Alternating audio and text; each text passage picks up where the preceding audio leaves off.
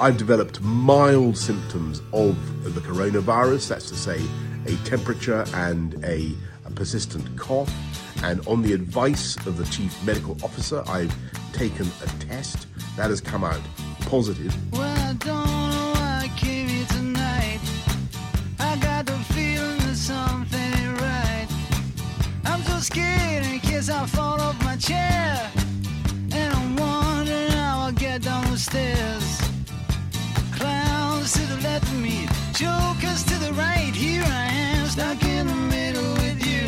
From Pacifica Radio, this is the BradCast, as heard on KPFK 90.7 FM in Los Angeles. Elsewhere in California on KFOI Red Bluff Redding, KKRN Round Mountain, KGOE Eureka. In Oregon on KYAQ on the Central Coast, KSO in Cottage Grove, KEPW Eugene. In Lancaster, Pennsylvania, WLRI. Maui, Hawaii, KAKU. In Columbus, Ohio, WGRN. Palinville, New York, WLPP. Grand Rapids, Michigan, WPRR. New Orleans, Louisiana, WHIV. Gallup, New Mexico, KNIZ. Concord, New Hampshire, WNHN. Fayetteville, Arkansas, KPSQ. Seattle, Washington, KODX. Janesville, Wisconsin, WADR. Minneapolis, St. Paul, AM 950, KTNF. And coast to coast and around the globe, streaming on the internets on the Progressive Voices channel, Netroots Radio, Indie Media Weekly, FYI Nation, NicoleSandler.com, Radio Free Brooklyn, Workforce Rising, Deprogrammed Radio, and Detour Talk. Blanketing the globe 5 days a week, usually hosted by Brad Friedman of BradBlog.com, but today you got me again. I'm Nicole Sandler, host of The Nicole Sandler Show. I'm based at NicoleSandler.com, and I'm your trusty guest host here at the BradCast when Brad and Desi asked me nicely. Today, frankly, I really didn't want to do this show because, we're all in a weird place. A global pandemic? Just when we thought that things couldn't get any worse, really, we thought we had hit rock bottom. Just last night, I was saying to my husband, it feels like this is a nightmare, that I'm in some horrible dystopian dream that I'm going to awaken from, and it's all going to be a nightmare. I fell asleep on November 5th, 2016, and all of it, Donald Trump through the coronavirus, didn't really happen. But then I pinched myself and it hurts. And seriously, we were at the point where we thought things just couldn't possibly get any worse. And then the coronavirus COVID-19 was born. This is some cruel joke that the universe is playing on us, right? Right? And to make matters worse, we live in the only civilized nation in the developed world that has a for-profit health insurance system. Think about it. We have this horrific, highly communicable disease for which there's no vaccine and there's no cure, and there's a very high mortality rate. And we have 30 million Americans who are uninsured, 60 million Americans who are underinsured. And so we have new legislation that says, hey, the testing will be free for everyone. But if you get tested and you're positive for COVID-19, well, then you're on your own. And the treatment and the care could cost upwards of $100,000. And then what do you do? So now we're all just stuck at home trying to entertain ourselves. So today we're going to do a little of both. We're going to learn about the inequities in our healthcare system. We're going to speak with Wendell Potter, who I got to know probably 12 to 14 years ago as the fight progressed over the Affordable Care Act. He was an insurance industry whistleblower. He was the insurance industry whistleblower. You'll hear the whole story when we speak in just a few minutes. And 10 years ago, as Congress was writing the bill that became the Affordable Care Act and debating it and voting on it and rewriting it, Wendell Potter was on the air with me many times during those years. And so now we look back on it as we just passed the 10-year anniversary of the passage of the Affordable Care Act. And here we are, 10 years later, without much to show for it. So we'll chat with Wendell Potter in a few minutes. And then, because we're all stuck at home, one thing that I've discovered is just how creative people are. So we're going to draw on that creativity. I have discovered some very talented people having fun with music and their computers, and they've done some of the most amazing COVID-related song parodies. And I thought we could all use some laughter in our lives, especially now. So we'll take care of the news, we'll talk with Wendell Potter, and we'll share some laughter, courtesy of the shut-ins, the creative shut-ins around the world. In fact, we'll start right now with an old friend of mine. I spent a good 15 years in Los Angeles, and while I was out there doing radio, I forged a friendship with Bill Mumy. Now, if the name sounds familiar, it should, because we grew up with Bill Mumy. He was Will Robinson on Lost in Space, and he was that little boy on The Twilight Zone in a number of episodes. He wished bad people to the cornfields, and he got to speak with his dead grandmother on the phone. You know Bill Mumy. Well, you may not know this, but he's an accomplished musician. He's a brilliant singer-songwriter, and he wrote this song to commemorate our new shared experience of social distancing. So take it away, Bill Mumy, on the BradCast. Well, hello, people. What a crazy scene. Here we all are in quarantine. Let's not go crazy. Let's do what's best. Try taking deep breaths. Get lots of rest. 'Cause we're social distancing now. But someday soon, I hope we'll be dancing together again. In the meantime, wash with lots of soap. Don't be cranky, don't freak out. Cough into a hanky, try not to pout. 'Cause we're social distancing now. But someday soon, I hope we'll be dancing together again. Meanwhile, wash with lots of soap. Catch up on reading, watch TV, maybe Lost in Space, featuring me. Listen to some music, yoga's good. Stay hydrated like you always should, because we're social distancing now. But someday soon, I hope we'll be dancing together again. Meanwhile, wash with lots of soap. One of these weeks, months or days, things will go back to normal crazy ways. Then something new will come along and we'll do it all again.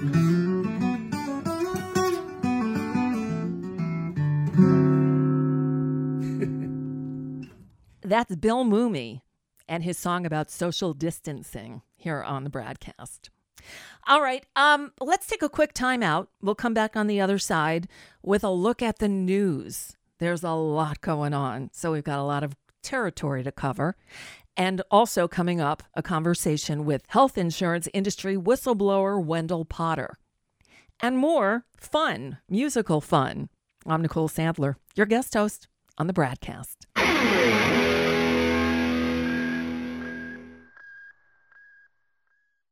Hey, this is Brad. The BradCast survives thanks to you and your support. Please stop by bradblog.com/donate today to help us continue to do over your public airwaves what we try to do 5 days a week. That's bradblog.com/donate, and thank you.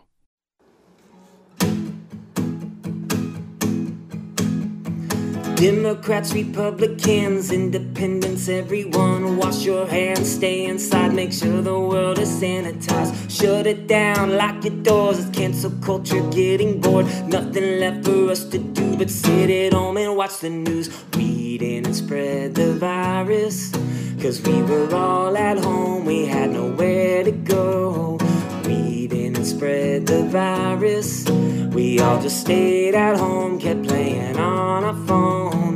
Made it to the grocery store, no toilet paper anymore. I guess that's what we need the most. I don't know why, that's kinda gross. Frozen pizza, Lunchables, shopping baskets looking full. Stocking up on all the seeds, I'll save the world by gardening. We didn't spread the virus, 'cause we were all at home, we had nowhere to go. We didn't spread the virus, 'cause we were all at home, just playing on our phones. No more South by Southwest, no more Disneyland, I guess. No more basketball events, all eyes on the president. Facebook full of scientists, amazing, I did not know this. All the posts and all the memes and government conspiracies. We didn't spread the virus, 'cause we were all at home, we had nowhere to go. We didn't spread the virus, we all just stayed at home, kept playing on our phones at home alone, at home on all our phones.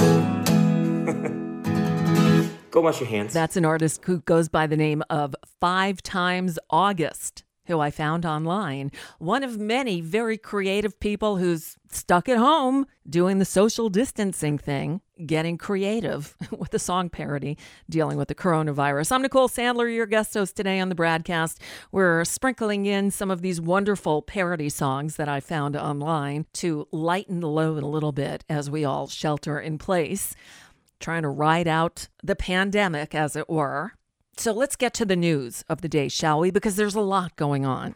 Well, it's done. On Wednesday, the Senate passed a $2.2 trillion coronavirus relief bill.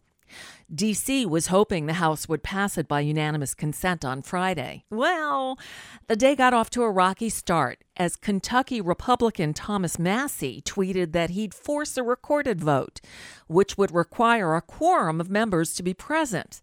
That caused representatives scattered around the country to quickly return to the Capitol. In the end, leadership from both parties joined together to overcome Massie's efforts. And this happened. Mr. Speaker, I yield back the balance of my time. Gentleman yields back the balance of his time. All time for debate has expired. Pursuant to House Resolution 911, the previous question is ordered on the motion. The question is on adoption of the motion. Those in favor say aye. Aye. Those opposed say no. The ayes have it. Mr. Speaker. For what purposes, gentlemen, seek recognition? Mr. Speaker, I came here to make sure our republic doesn't die by unanimous consent in an empty chamber, and I request a recorded vote. A recorded vote is requested. Those favoring a recorded vote will rise and remain standing until counted. An insufficient number having risen, a recorded vote is refused. Mr. Speaker. Is the gentleman recognized? I object on the basis that a quorum is not present and make a point of order that a quorum is not present. The chair will count for a quorum. Counted for a quorum is present. The motion is adopted. Without objection, a motion to reconsider is laid upon the table. Pursuant to Section 7B of House Resolution 891, the House stands adjourned until 3 p.m. on Tuesday, March 31st, 2020. So it passed by voice vote. The bill, dubbed the CARES Act, went to the president's desk, where Donald Trump signed it Friday afternoon. And now we await further instructions on how we can file for relief. Stay tuned. So, hey, we're number 1. Yep. The number of coronavirus cases in the United States rose on Thursday to over 85,000. That's more than any other country. As of Friday morning, the death toll in the U.S. stood at nearly 1,300. About a quarter of the United States infections and deaths have been in New York City, while the virus appears to be spreading fastest in the New Orleans area.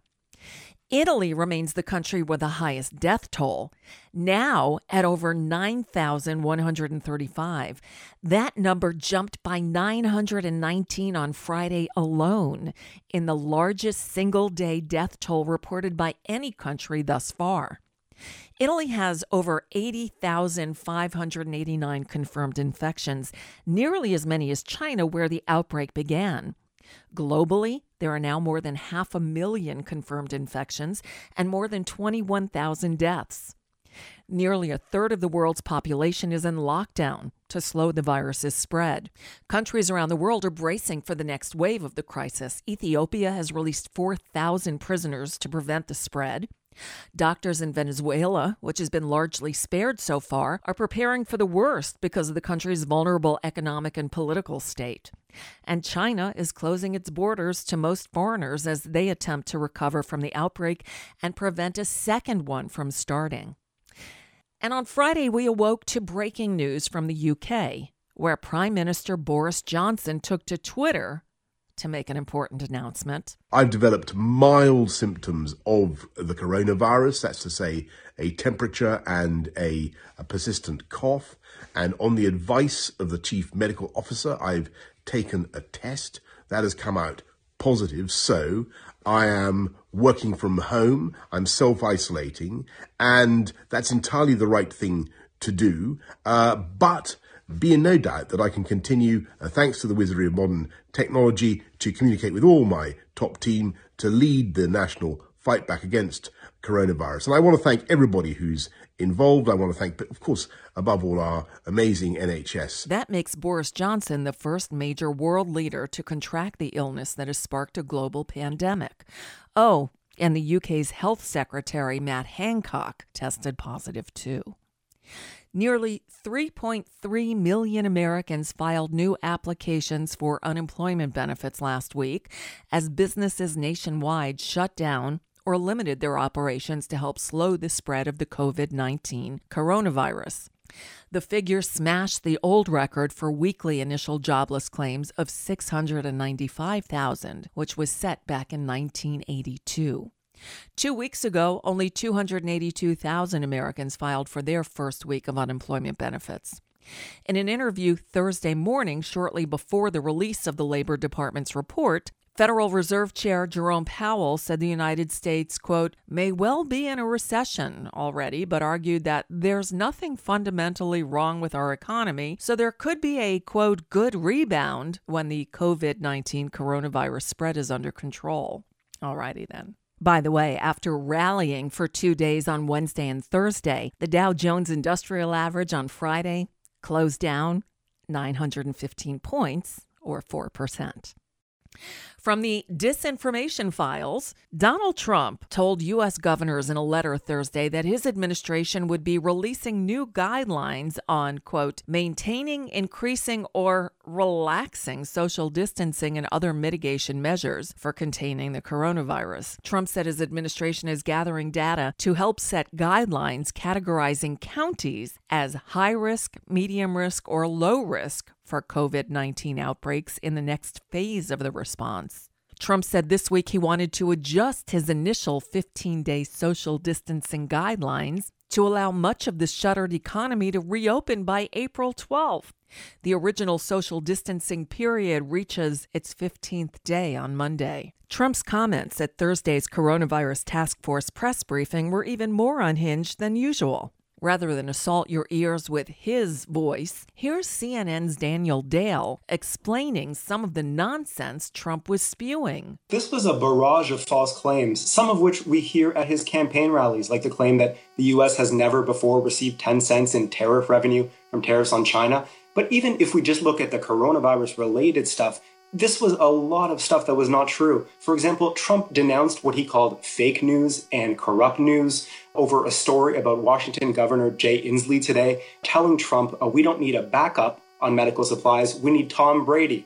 And Trump said that was fake news and corrupt news, and then he confirmed the story. He said Inslee did say that, but he said it in a positive way. Trump also claimed repeatedly that everybody wants to go back to work. People want things reopened fast. I think when Trump says everybody and doesn't cite any data, we have to look at the data. The polling data we've seen so far shows that there is strong, very large majority support for closures, for school closures, restaurant closures, sporting event closures. And so Trump's claim that everybody wants to very quickly go back is not necessarily supported by what we're actually seeing on the ground. Trump also said the restaurant industry, he said all restaurants will be back, maybe under different ownership.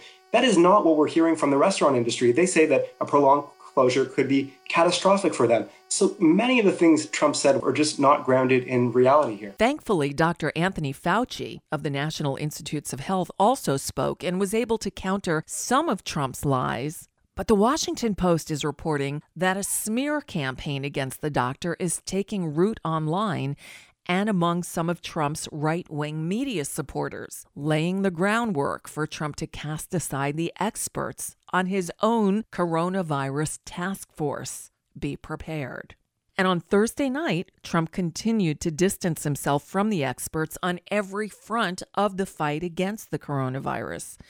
The White House had been preparing to reveal on Wednesday a joint venture between General Motors and Ventec Life Systems on production of up to 80,000 desperately needed ventilators when word suddenly came down that the announcement was off. The decision to cancel that announcement reportedly came after FEMA said it needed more time to assess whether the $1 billion price tag was prohibitive.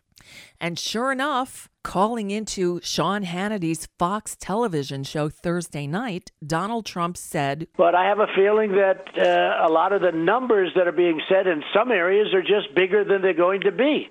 I don't believe you need 40,000 or 30,000 ventilators. You know, you go into major hospitals sometimes, they'll have 2 ventilators, and now all of a sudden they're saying, can we order 30,000 ventilators?" But as is often the case with Trump, he changed direction on Friday, tweeting angrily at GM about them not producing the ventilators. And he went back and forth with a number of tweets until finally, late Friday afternoon, Trump finally used the Defense Production Act to compel General Motors to produce ventilators to combat the coronavirus, this after days of hesitating to use the powers in the law. Now, on top of the coronavirus, we have whiplash, too. All right, that's enough news for now. As we're all sheltering at home, we're looking for things to entertain us. There's all kinds of stuff out there. There's a new 17-minute-long Bob Dylan song that he just released via Twitter. That's about the assassination of JFK. The internet's wonderful, isn't it? The Montreux Jazz Festival just released a bunch of full sets from artists because, well, their festival this year had to be postponed. They're all free. There's all kinds of stuff. But what I'm really enjoying are these song parodies that very creative people all over the world are writing, recording, producing, and posting. So I thought I would share some of those with you today. Like this one. There's a group who's been doing these parodies for not very long. In fact, they started just about a month or two ago with a great parody of the song American Pie by Don McLean. And it's the Founding Fathers Sing. That's what they call themselves. And the animation on the video itself is wonderful. Now, obviously, the BradCast is a radio show. But here's what I'm going to do for you. To give you a little extra something today, I invite you to visit bradblog.com where the show is posted, and I will embed the videos of the songs that I play on today's show so you could see the extra added element. So this is one from that same group, Founders Sing. And this time it's not the Founding Fathers singing, it's the Beatles with some good coronavirus advice. Take it away, boys.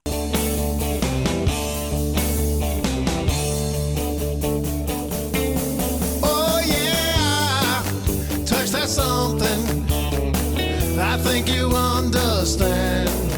Now I need a scrubbing. I gotta wash my hands. I gotta wash my hands. I gotta wash my hands. Don't sneeze next to me. Watch where those droplets land to freeze this disease. I gotta wash my hands. I gotta wash my hands. I gotta wash my hands. 'Cause if I catch it, I'll feel crappy inside. I even want my latex gloves sanitized, sanitized, sanitized. Yeah, I learned this one thing, the 20-second plan. Now my water's running. I gotta wash my hands. I gotta wash my hands. I gotta wash my hands. 'Cause if I catch it, I'll feel crappy inside. I even want my latex gloves sanitized, sanitized, sanitized. Yeah, touch that something, I think you understand. Now I need a scrubbing. I gotta wash my hands. I gotta wash my hands. I gotta wash my hands. I gotta wash my hands. That is Founders Sing. You can find them on YouTube, certainly under Founders Sing, with I Gotta Wash My Hands. It's a fun edition of the BradCast. We're going to get serious in a little while. We've got Wendell Potter coming up to talk about why now, of all times, we really, really need Medicare for all. But I thought we'd sprinkle in some fun and laughter because, as they say, laughter is the best medicine. So we'll do one more before we take a break. This is an artist that I found from South Africa who goes by the name of The Kifness. The Kifness.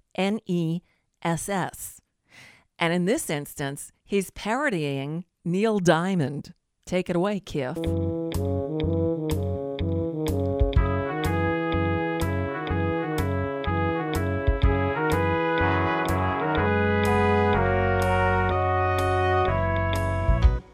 Where it began, well, it began in Wuhan.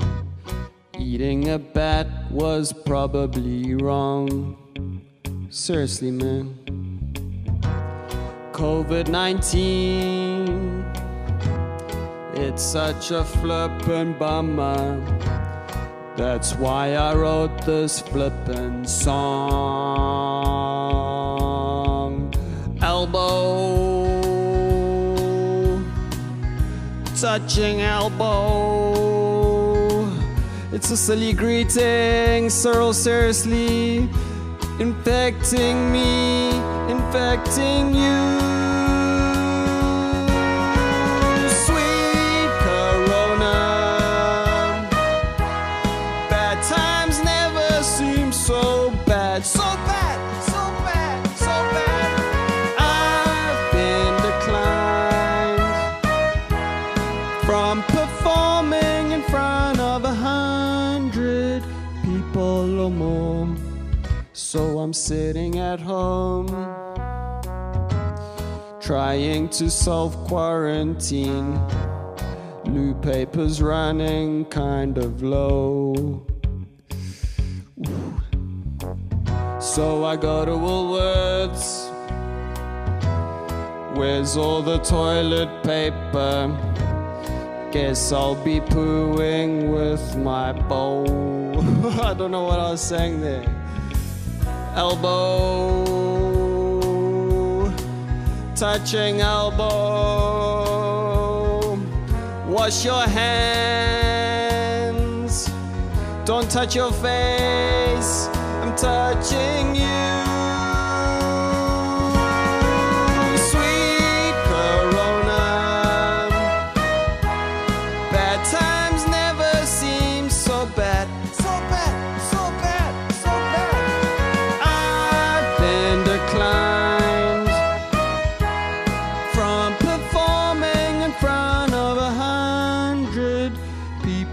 or more. It's not like I performed in front of 100 people anyway. Oh, no, no, no, no, no, no, no, no, no, no. People don't want to hear me singing Sweet Corona. Bad times never seem so bad.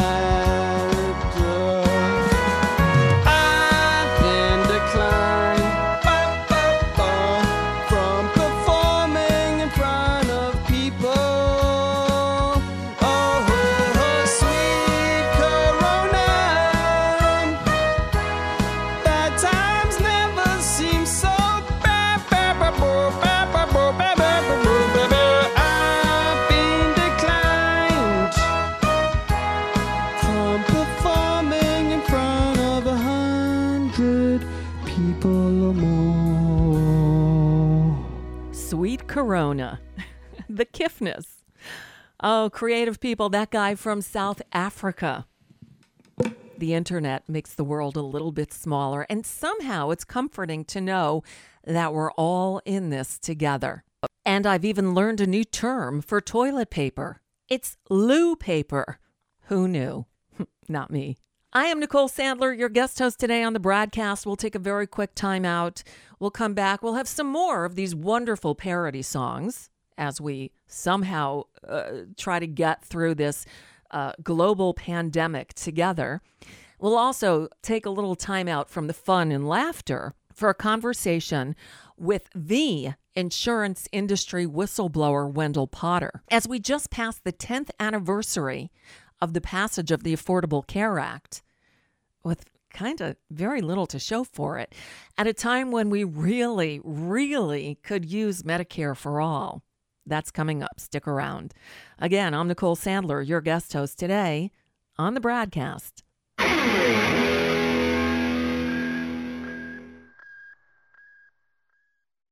Hi, this is Desi Doyen from the Green News Report and the BradCast. What the public hears on the public airwaves matters. At the BradCast, we do our best to bring you accurate news and analysis on the issues that actually matter, and we do it all independently, without corporate or political influence. But we can't do it without you, now more than ever. Please help us stay on your public airwaves by going to bradblog.com/donate to help keep us going. That's bradblog.com/donate. And thanks. Joining us now is Vice President and dance captain of the Coronavirus Task Force, Mike Pence. Mike, give us your assessment of where we are right now with the coronavirus, which Donald Trump has recently started calling the Hillary flu, or in medical terminology, Obamatitis Nancyus Pelosis, or Cofifi-19. All of our experts tell us, and they advised the president as he endorsed these guidelines to avoid social gatherings of more than 10 people. Everyone should stay home. All of those recommendations are part and parcel. I'm sorry, you want us to stay home? Oh, I wish that I could help you, sweetie, but my schedule is crazy right now. I've got Pilates after work. I've got brunch on Sunday. Oh, and next week is Passover, so I'm in Cancun for the annual Blacklight Underwear Foam Party. I already bought those tickets. What we're pleased to learn is being embraced by states and communities and millions of American families are what we believe is important for every American to significantly impact the spread of the coronavirus. I have always led such an active life. I'm a social butterfly and kind of a whore. But this COVID spread now is running rife. And my country needs me, so I won't be anymore. I will break the chain. I will social distance, though it sounds mundane. Though I'll be a grouch, my community now relies on me. Thank you for your efforts. I will save the human race by lying on my couch.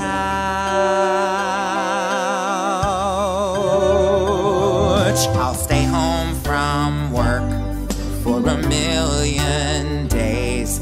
I will Grubhub, and I'll eat by myself. I will shop online, let my FOMO blaze. I will do my duty till they're charming on the shelf. I will crush the curve, I will social distance. I'll be here to serve while I'm watching Disney Plus. There are lives to save, so I must be brave. I'll defeat the enemy by binging This Is Us.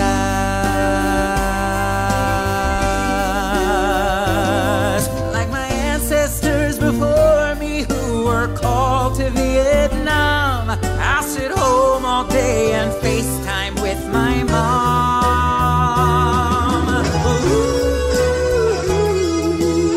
And we need every American to step forward and recognize that if we act now, we can limit the spread of the coronavirus significantly and ultimately save lives. I will save the day while I clean my closets. I will skip the gym till this plague has passed from 6 feet away. I will social distance. Back up. Sorry. I will do home manicures until we're safe at last. We can limit the spread of the coronavirus significantly and ultimately save lives. We will crush the curve. We will turn the tide. But for now, just suck it up and stay the f*** inside. I'm so bored. That is the always brilliant and quite prolific Randy Rainbow, who's got a song for every occasion. Helps me get through these crazy times. I'm Nicole Sandler, your guest host today on the BradCast. Thank you for being here. I hope you're enjoying the humor because you got to laugh. You know what the alternative is. So we're going to take a break from the comedy for a few minutes to talk about the reality that's facing all of us right now, and that is healthcare in the United States. It's not what it needs to be. So let me bring on today's guest. Last weekend marked the 10th anniversary of the passage of the Affordable Care Act into law. Wendell Potter, we got to know around the time when the Affordable Care Act was being written and debated and voted and debated and written and rewritten. And it went on for a couple of years. And during that time, well, we got to know Wendell Potter because he emerged as a whistleblower for the insurance industry, the health insurance industry. And he was our national hero, and he still is. Hey, Wendell Potter. Nicole, thank you so much. Appreciate that introduction, especially. You're kind. Well, thank you. Look, I think back 10 years ago, or like 12 years ago, because that thing went on for almost 2 years, the writing and the various committees and the hearings and the pulling it together, despite, again, the propaganda we get from the right all the time telling us, oh, they passed this in the dead of night. And that's nonsense. The Affordable Care Act was so cumbersome, and it was written in like 5 different committees and debated ad nauseum and hearings up the wazoo. And it went on for almost 2 years before it was finally passed. And I know because we talked about it pretty much every step of the way. So we did. It was quite a lengthy, as you said, very, very lengthy process of countless hearings. I testified before several of them over many months. Yep. You're exactly right. Right. And you wrote about it. You wrote a couple of books about the, and I apologize for not having the names in front of me, but the one book that you wrote about the whole process, your first book was, it's called Deadly Spin. The Deadly Spin. It was so hard to read because it was like reliving a trauma that we had gone through. But we came out, as we discussed at the time, with something that was better than nothing. It was a step in the right direction. then again, there were, the problems inherent that we talked about at the time, in which, when the negotiations were going on, there was supposed to be a public option. And that's something that the Obama administration actually bargained away before they even sat down at the negotiating table, which is one of the reasons people like me have been so down on Obama throughout this whole process, because he gave it away before we had a chance to fight for it. It's so right. It was so frustrating. And it became very apparent as time went on, as you said, that he did give it away. Even though publicly he would say it's a good thing, a good idea. I was in the House chamber it was in September of 2009 when he was addressing a joint session of Congress, and I was invited to be a part of the audience. And he spoke favorably of the public option, but then in the next sentence, he pretty much publicly gave it away. So there may be other ways to get to where we need to be. So it was clear that he had abandoned the public option and it wasn't really real. Right. And now, we look back on all of it in retrospect. My daughter will be 21 in May. Oh my God. So she, she doesn't remember what the fight was, and she doesn't remember what it was like before Obamacare. Now, the only reason I've had health insurance over this last 10 years is because of the Affordable Care Act. I'm a cancer survivor. Even before I dealt with lung cancer 3 years ago, I was a melanoma survivor. There was no way under the old system, as you well know, Wendell, that I could have gotten health insurance. That was something that made me ineligible. Nobody would write a policy for me because I had a pre-existing condition. I was a cancer survivor. And so now we're all home and social distancing, and we've got a lot of time to watch TV. I played for my daughter Michael Moore's movie Sicko, and she was unaware of how ridiculous things were, even worse than they are now, which are not pretty good now, and things that they could cancel you over and deny you over. She had no idea any of that happened. That movie was one of the impetus maybe for you turning whistleblower, right? Tell them what happened with that movie. It was. Yeah, and that movie came out in June of 2007, and I, in my old job, I was still at Cigna, and one of my responsibilities was to help develop a PR strategy with my peers across other companies and our trade association to figure out ways to discredit Michael Moore, to make people think that he was out of step with American opinion and thought, and that he was advocating for something that was just not American. So we had a PR strategy in place, and we even said that depending on how it goes, we were willing to do what it would take to, as we put it, or our consultants put it, push Michael Moore off a cliff. That was not literal, but the whole idea was to really just go guns blazing at Michael Moore to get people to turn against him in this movie. One of my responsibilities was to travel across the country from Philadelphia, where I worked and still live, to Sacramento to see the very first screening of the movie.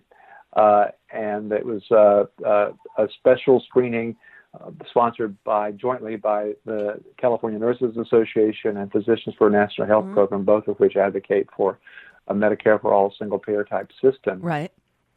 I got a ticket. I was in the back of the theaters taking notes.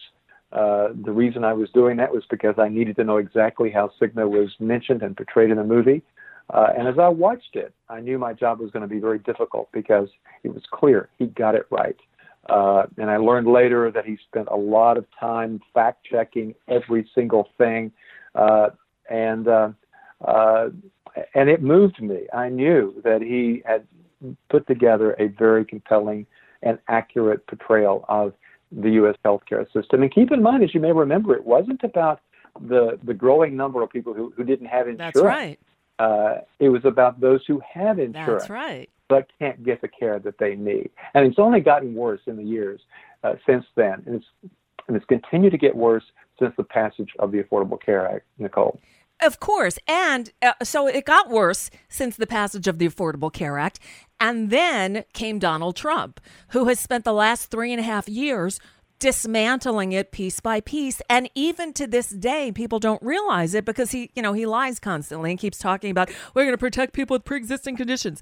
That couldn't be further from the truth because they are still in court fighting to overturn the last remnants of the Affordable Care Act. And just so you know, if that happens, that's signing my death warrant because I am a cancer survivor. I am uninsurable under the old system, and I won't be able to get health insurance. This is what he's pushing for. And now, Wendell Potter, as you know, as everybody in the planet knows, we have a new reality. We have a new novel coronavirus, something that just was born in December, maybe January, that is multiplying and taking over and killing people and has the potential to wreak true havoc on the planet. Already is. This is a time when, you look at how other countries are dealing with this and getting tested and everything. And then you look at the United States of America, where we can't even get, if you're sick, if you have symptoms, you still can't go get tested.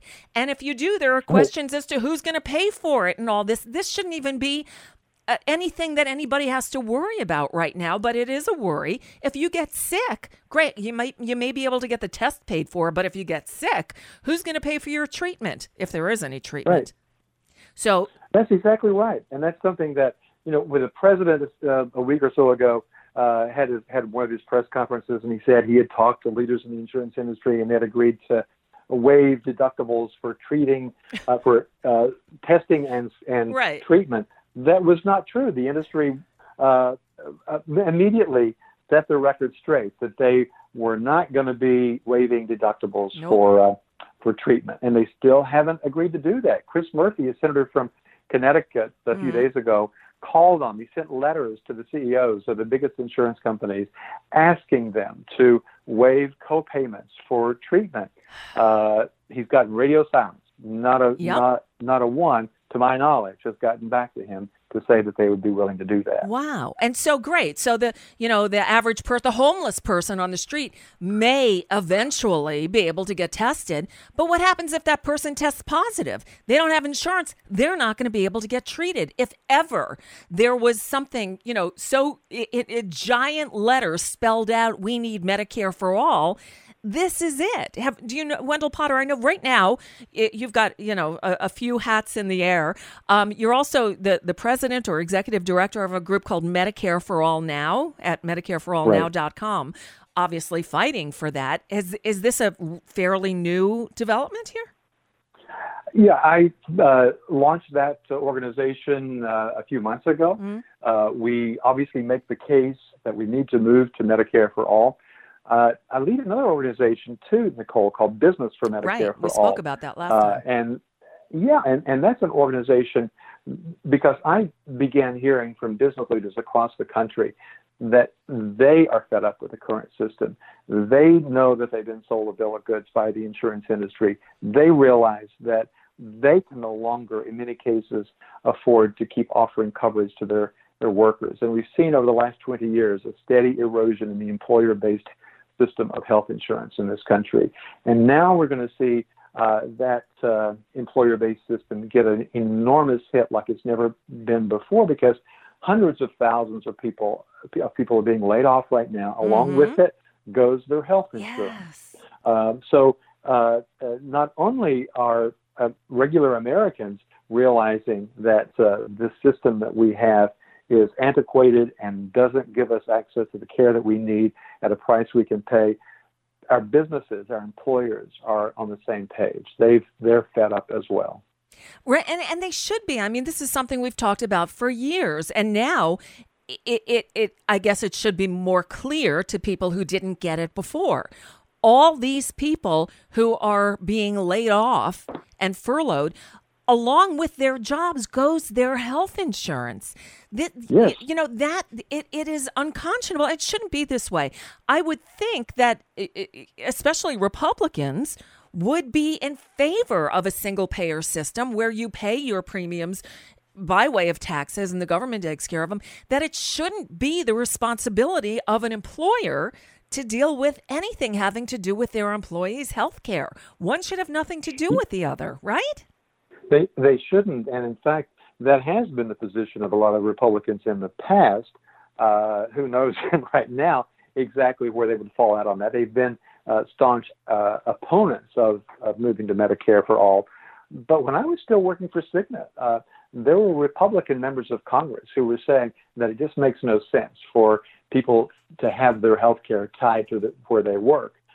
There's a congressman in California who notably championed the idea of disconnecting the Americans' health insurance from the workplace.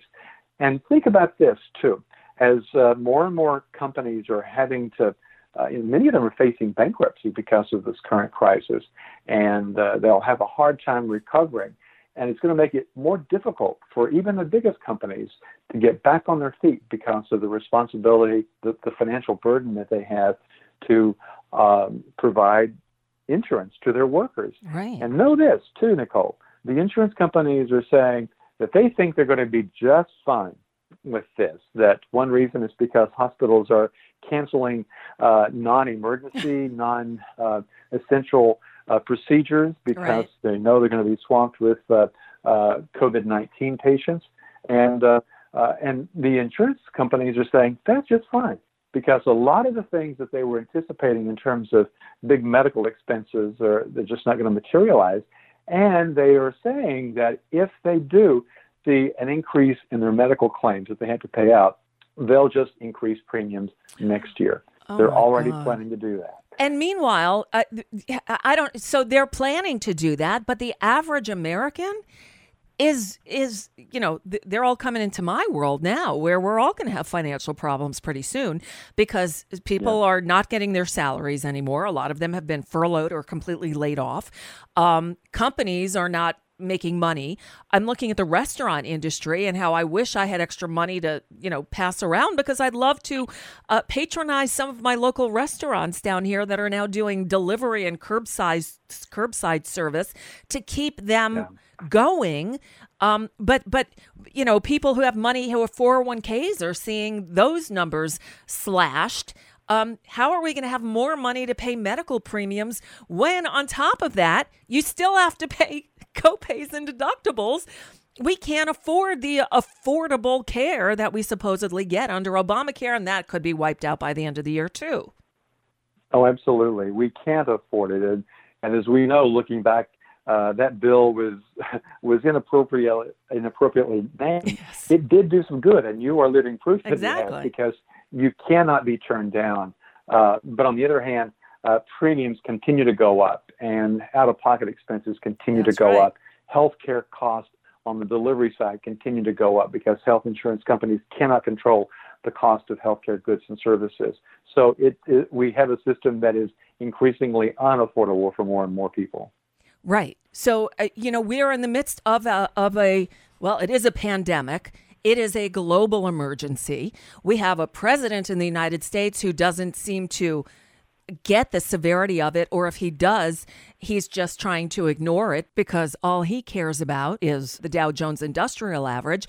And the line coming out of this White House is that we can spare a few million older people, just don't let the economy crash.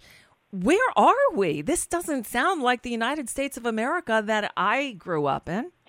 It doesn't. We have moved so far away from our notion that we're all in this together, and that we have some responsibility to make sure that we all are in one way or another taken care of when we have a need, certainly for health care. And I think more and more people may wake up to realize that if someone down the block, or someone who is the cashier at the grocery store is infected, has coronavirus, that person might not have health insurance, might not be able to get the care, the treatment, and the testing and the care that they need, and spreading the germ, spreading the virus. Exactly. So that's why it makes no sense to think that it's just our own individual responsibility. We are in this together, And isolation, self-isolation, the distancing is something we all need to do. But we still have to have some human interactions, and that means that we're all exposed. Right. No, I agree, and it's only going to get worse. Look, my stepson works at a hotel in Arizona. He's been furloughed. There's no, and plus he works as a bartender, so he has a salary, but the bulk of his pay came from tips. He's not getting either one of them now, but if he does get unemployment, it'll only take care of the salary that he's losing, which is minimal, and he's not going to get reimbursed for the extra, income that he's losing every day. Plus, his insurance, he was told they're going to continue it for 2 months. What happens after 2 months? If it's happening to him, it's happening to millions of other people. So not only are we going to come upon a time when more and more people are likely to get sick and get infected, but over that period of time, more and more people are going to be uninsured. We already have a big emergency in this country. It seems like it's going to be a catastrophe of unknown proportions. Oh, I think there's no doubt it's heading in that direction, and it's very, very frightening. And so many people are avoiding even getting tested, but people are going to avoid getting the care that they need because they just simply don't have the money to pay for treatment, even if they have insurance, because of the high deductibles that most of us are in now. And it's important to note that we're alone in the world, in the developed world, in having a system like this. Yes, other countries are dealing with this crisis as well, too. But we have this particular problem of having almost 30 million people in this country who don't have insurance, another 60 million who are underinsured, who don't have enough money in the bank to cover their out-of-pocket expenses, even with insurance, to get the care that they need. So we are especially vulnerable. So what should we be doing? I mean, other than, I was going to say we should all be taking to the streets, but we can't do that because we got to stand 6 feet apart. How do we fight this other than, screaming to Bernie Sanders, please stay in the race because you're the only one talking sensibly about health care in this country? Well, exactly. And that's important. We need to, sometimes we don't think that it makes a difference for us to call or write a member of Congress or a senator, to write letters to the editor, to take to social media. All of that is so important. As you undoubtedly know, and the majority of Americans support Medicare for all, certainly Democrats. We saw that in every one of the primaries and caucuses have been held so far. 50%, and in many cases up to 70%, every one of them, at least half of those who voted, said they support Medicare for all. Even those that voted, many of them for Joe Biden or Pete Buttigieg or Amy Klobuchar, a lot of them support this policy. So we just need to be more vocal. And while we can't take to the streets, like you said, right now, someday we will. And I think that we will see, as this crisis begins to abate, and let's hope that it does sooner rather than later, that so many American families are going to be financially stressed more than they were at the beginning, and it'll just show just how insecure, how stupid and irrational it is for us to have a system like this. Without a doubt. Wendell Potter, one last question for you. Do you feel confident that Congress is dealing with the greater issue? I know they're doing, bailouts and relief and these things, but they're not dealing with the issue of who's going to pay for treating all these, what was likely to be many millions of very, very sick people. You're exactly right. I've am looking at what they're, what's been passed by the Senate, what that looks like. I'm not seeing anything that is helping individuals to be able to pay for their treatment. Yes, a lot of people will be getting apparently checks from the government. That's wonderful, but it shouldn't be that a lot of folks will have to spend that money sending it to insurance companies or covering the deductibles. What sense does that make? We got a long road ahead of us, and we have no idea where it's going to wind up. This is all uncharted territory. And I mean, the one thing we can say, although we're not physically together, we are all in this together. So, Wendell, I'm so glad you're on our side. Wendell Potter, do check out MedicareForAllNow.com and the Business Medicare group. What is the website for that? BusinessForMedicareForAll.org and MedicareForAllNow.org. And also follow me on Twitter. Yes. At Wendell Potter. Yep. Thank you, Nicole. Wendell Potter. He truly is an American hero. And with that, we come to the end of another edition of the BradCast. I'm Nicole Sandler. Check out my show anytime at NicoleSandler.com. Until next time, for Brad and Desi, I sincerely wish us all good luck, world.